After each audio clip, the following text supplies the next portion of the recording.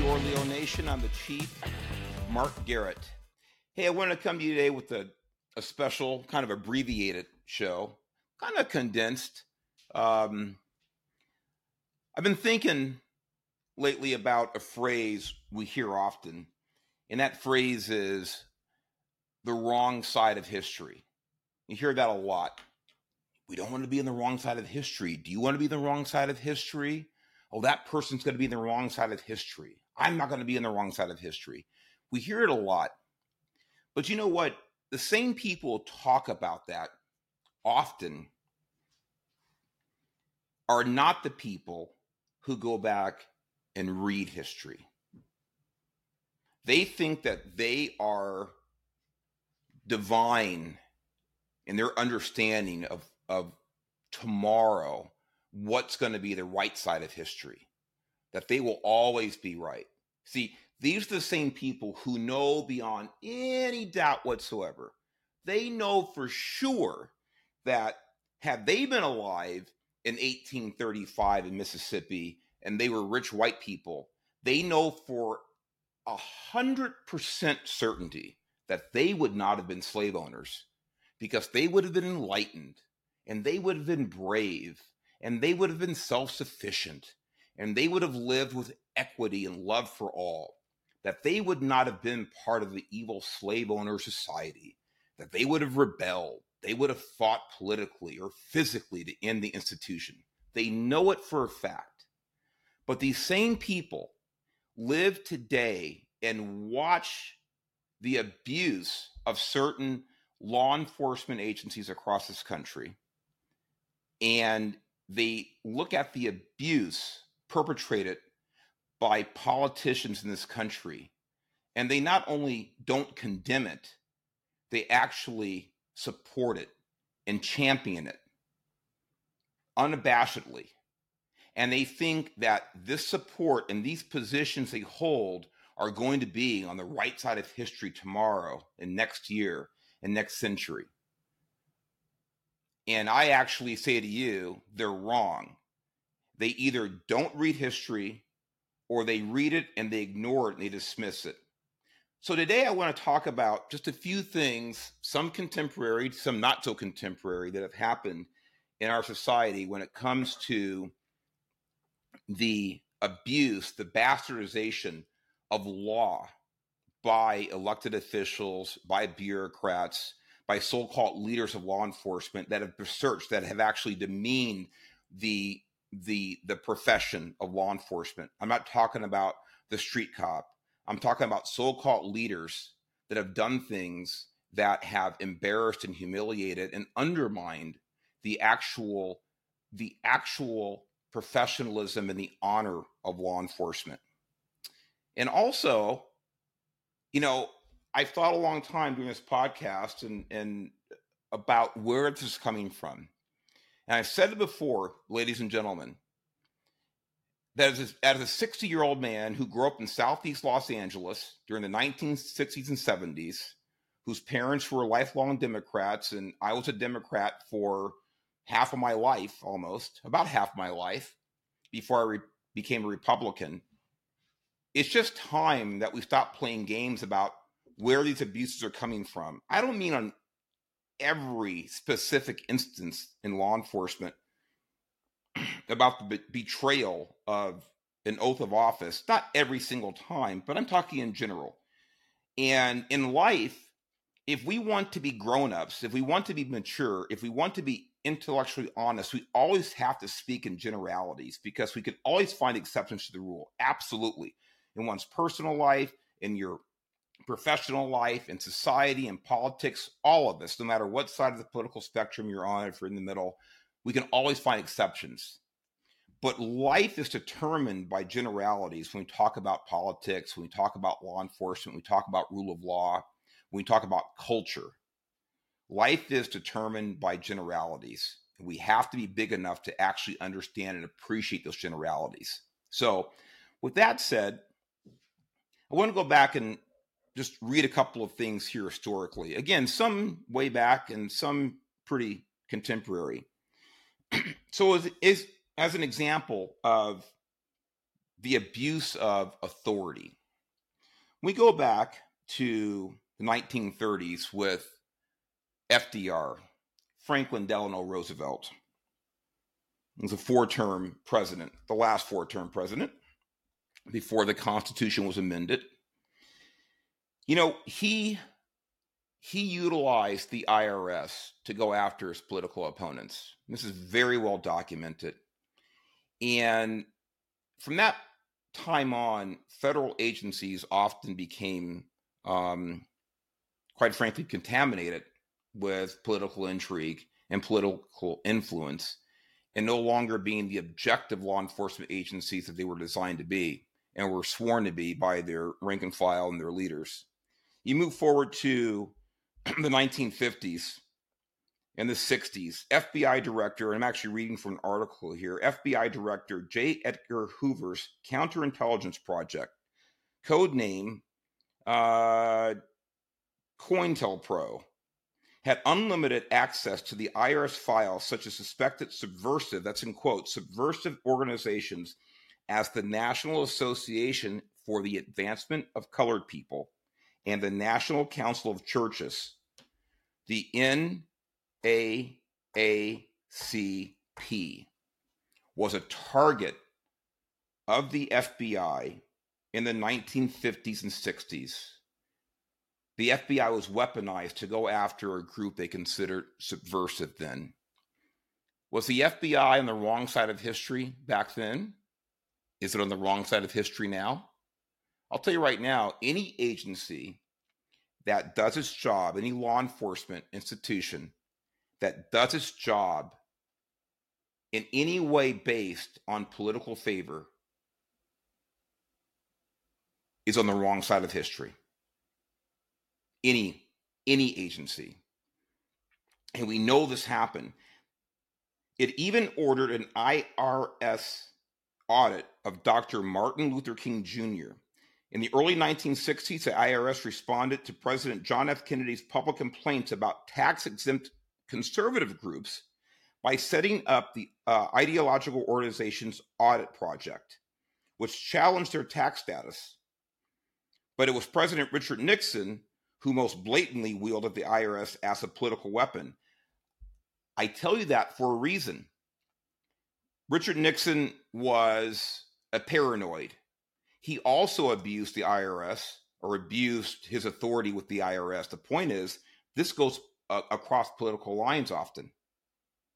The point is that here's an institution that was corrupted because of political influence, definitely on the wrong side of history.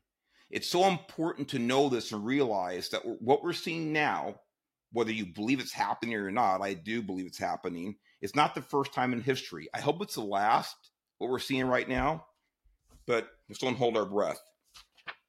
Talk about political influence. Remember the couple in St. Louis back in 2021 during the riots?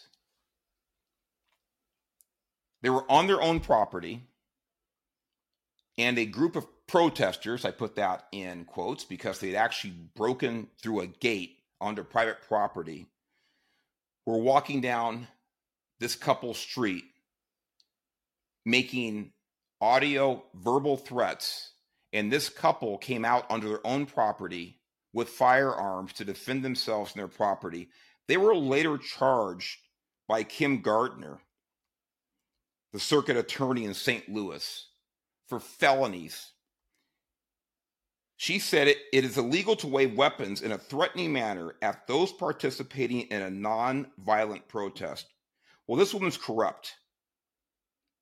We know she's corrupt because she failed to prosecute far more violent crimes during the same period in that city than these people who didn't fire a shot, who stood their ground on their property defending themselves because they were in fear of their own safety. And the charges were later dropped. Maybe they were pardoned, I can't remember. But the point is, here's another example of a politician, elected official, a government entity, the DA's office or circuit attorney in this case, using their power to intimidate and to punish political opponents. We know this has happened. We know it's happening now, and it needs to stop. But this is recent history. It is history. This woman is on the wrong side of history. We know that these people who were defending themselves and their property had never hurt anybody, or there was no reason to believe they were going to hurt anybody that day. But this was a show for Kim Gardner, this degenerate in St. Louis, who persecuted and tried to prosecute these people who had done nothing wrong. Going back a little further, talking about politics, I want to read something to you. And I want to give credit to Prager University, Dennis Prager's organization that just does amazing work. He has some of the most amazing people, by the way, from all political spectrums on this website with this organization. But I want to give them full credit. These people talk about the rule of law. They talk about history. They talk about global warming. They talk about marriage. Any number of topics are talked about on this platform. So if you don't know Prager University, please check it out. Sign up for it. I'm not getting anything for this. I'm not affiliated with Prager University. I've only met Dennis Prager once. He wouldn't know who I am. But I learned from them, and I hope you will too. But let me read this to you, because everything I talk about, like I've said before, is related to law enforcement, either in the specific interactions between a police officer and a violator or citizen, or the macro that we're talking about now, and especially going back to the Declaration of Independence and the Constitution. Everything that we enjoy in this country, as far as our freedom, comes from the Declaration of Independence, and where the Declaration is codified is put into law in the United States Constitution. People talk about this right and that right and so forth and so on. You talk about rights in any number of other countries in this world, and just guess what would happen to you. Go try to talk about your civil rights in China or North Korea or any number of other states, even countries, even other countries that we'd be happy to visit that are relatively free. You do not have, at least as this show is being recorded, I hope it doesn't get any worse than it is, but you do not have the rights, the freedoms, the God-given rights that you have in this country. And all of these things are based on what's codified in the United States Constitution. And I implore you to listen to me about where the attack on the Constitution is coming from in this country today. Whether it's that street cop, whether it's a large federal law enforcement agency, whether it's a county sheriff's department, it doesn't matter. Everything eventually goes back to the Constitution and the Declaration of Independence. And if we stop adhering to what our founding fathers put into these documents for us, we are going to lose our God-given freedoms. And that's where our freedoms come from. That's why it's in the Constitution. That's why it's articulated in the Declaration. That our rights come from God and nature's God. Period. They don't come from man. But guess what? They can be taken away from man, by man. I'm sorry. They can be taken from us by man. In other words, by humans, ladies. Don't want to offend anybody. Our rights are God-given. They are not man or human given, but they can sure be taken away by humankind.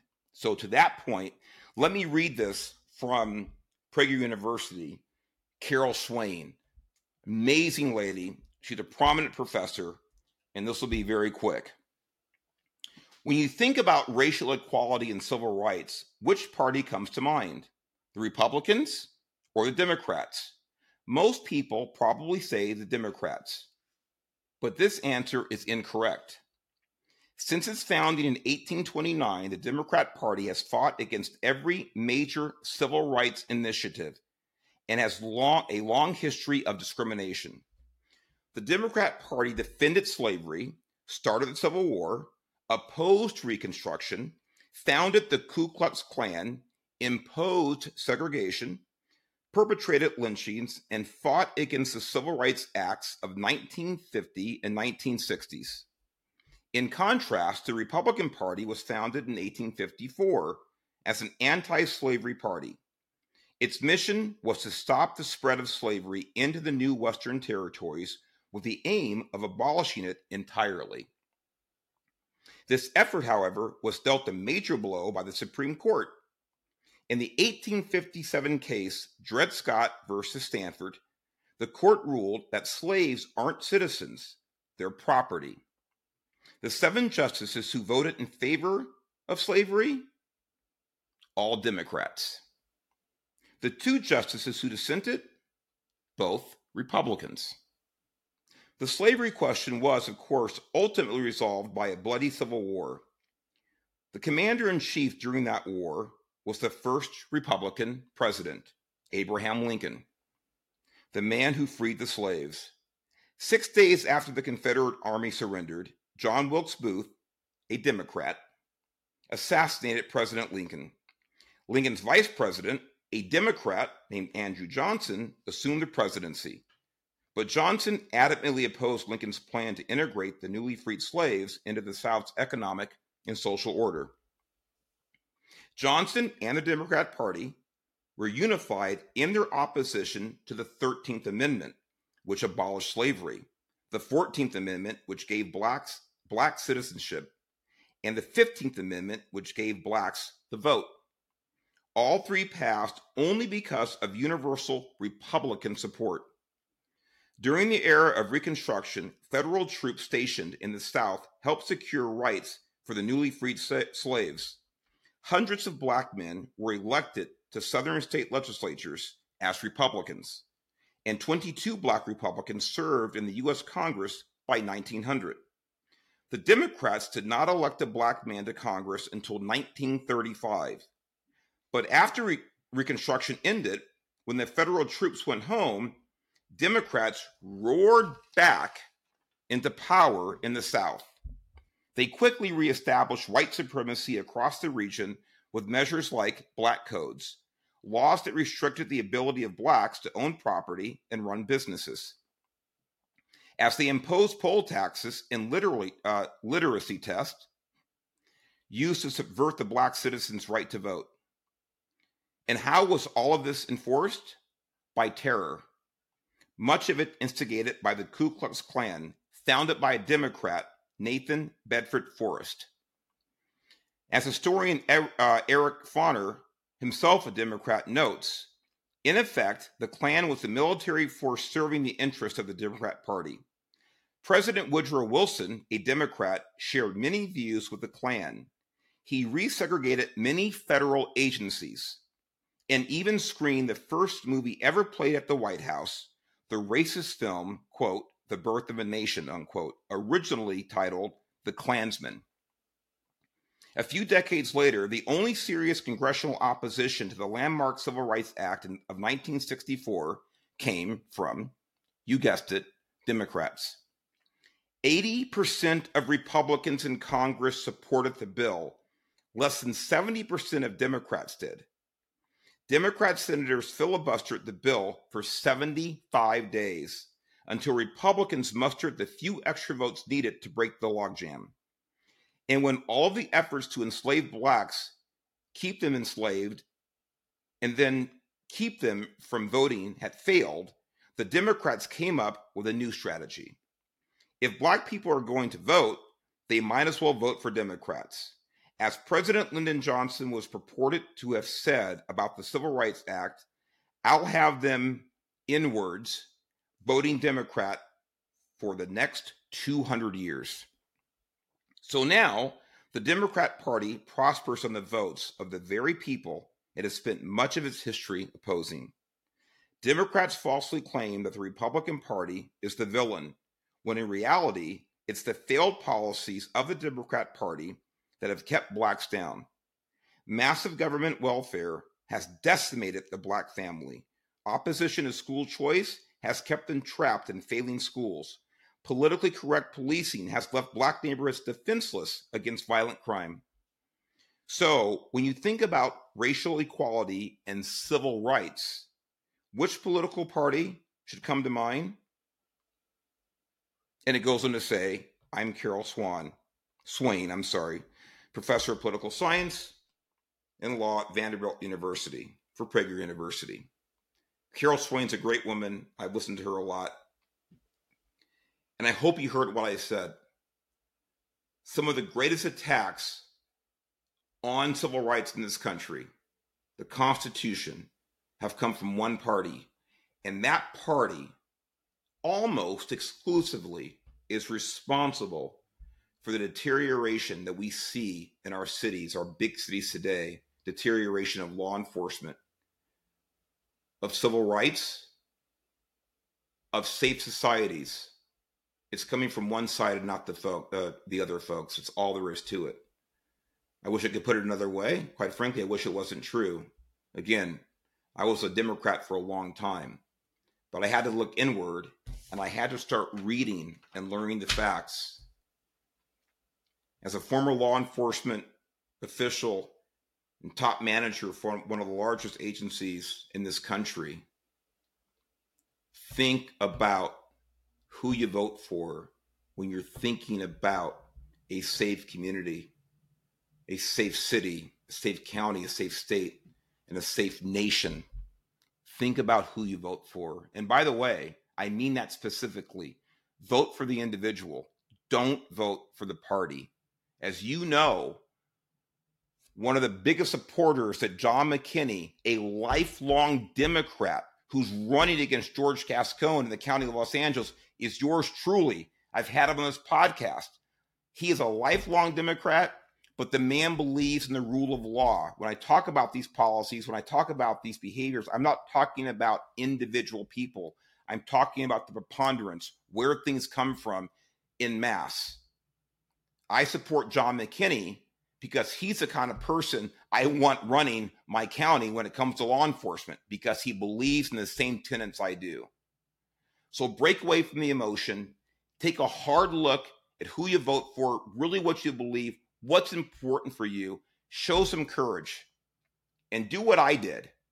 Yeah, I got yelled at from my mom back in the early 90s for breaking away from the Democrat Party, but I did it because I took a look at what I believed and I realigned myself with the party who's not by any means perfect, but the one that most supported what I believe in.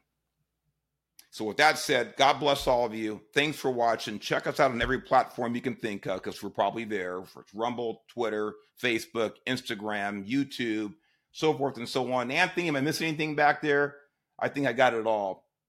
Guys, thank you. Stay safe. Take care of your families. God bless you. God bless America. Bye-bye.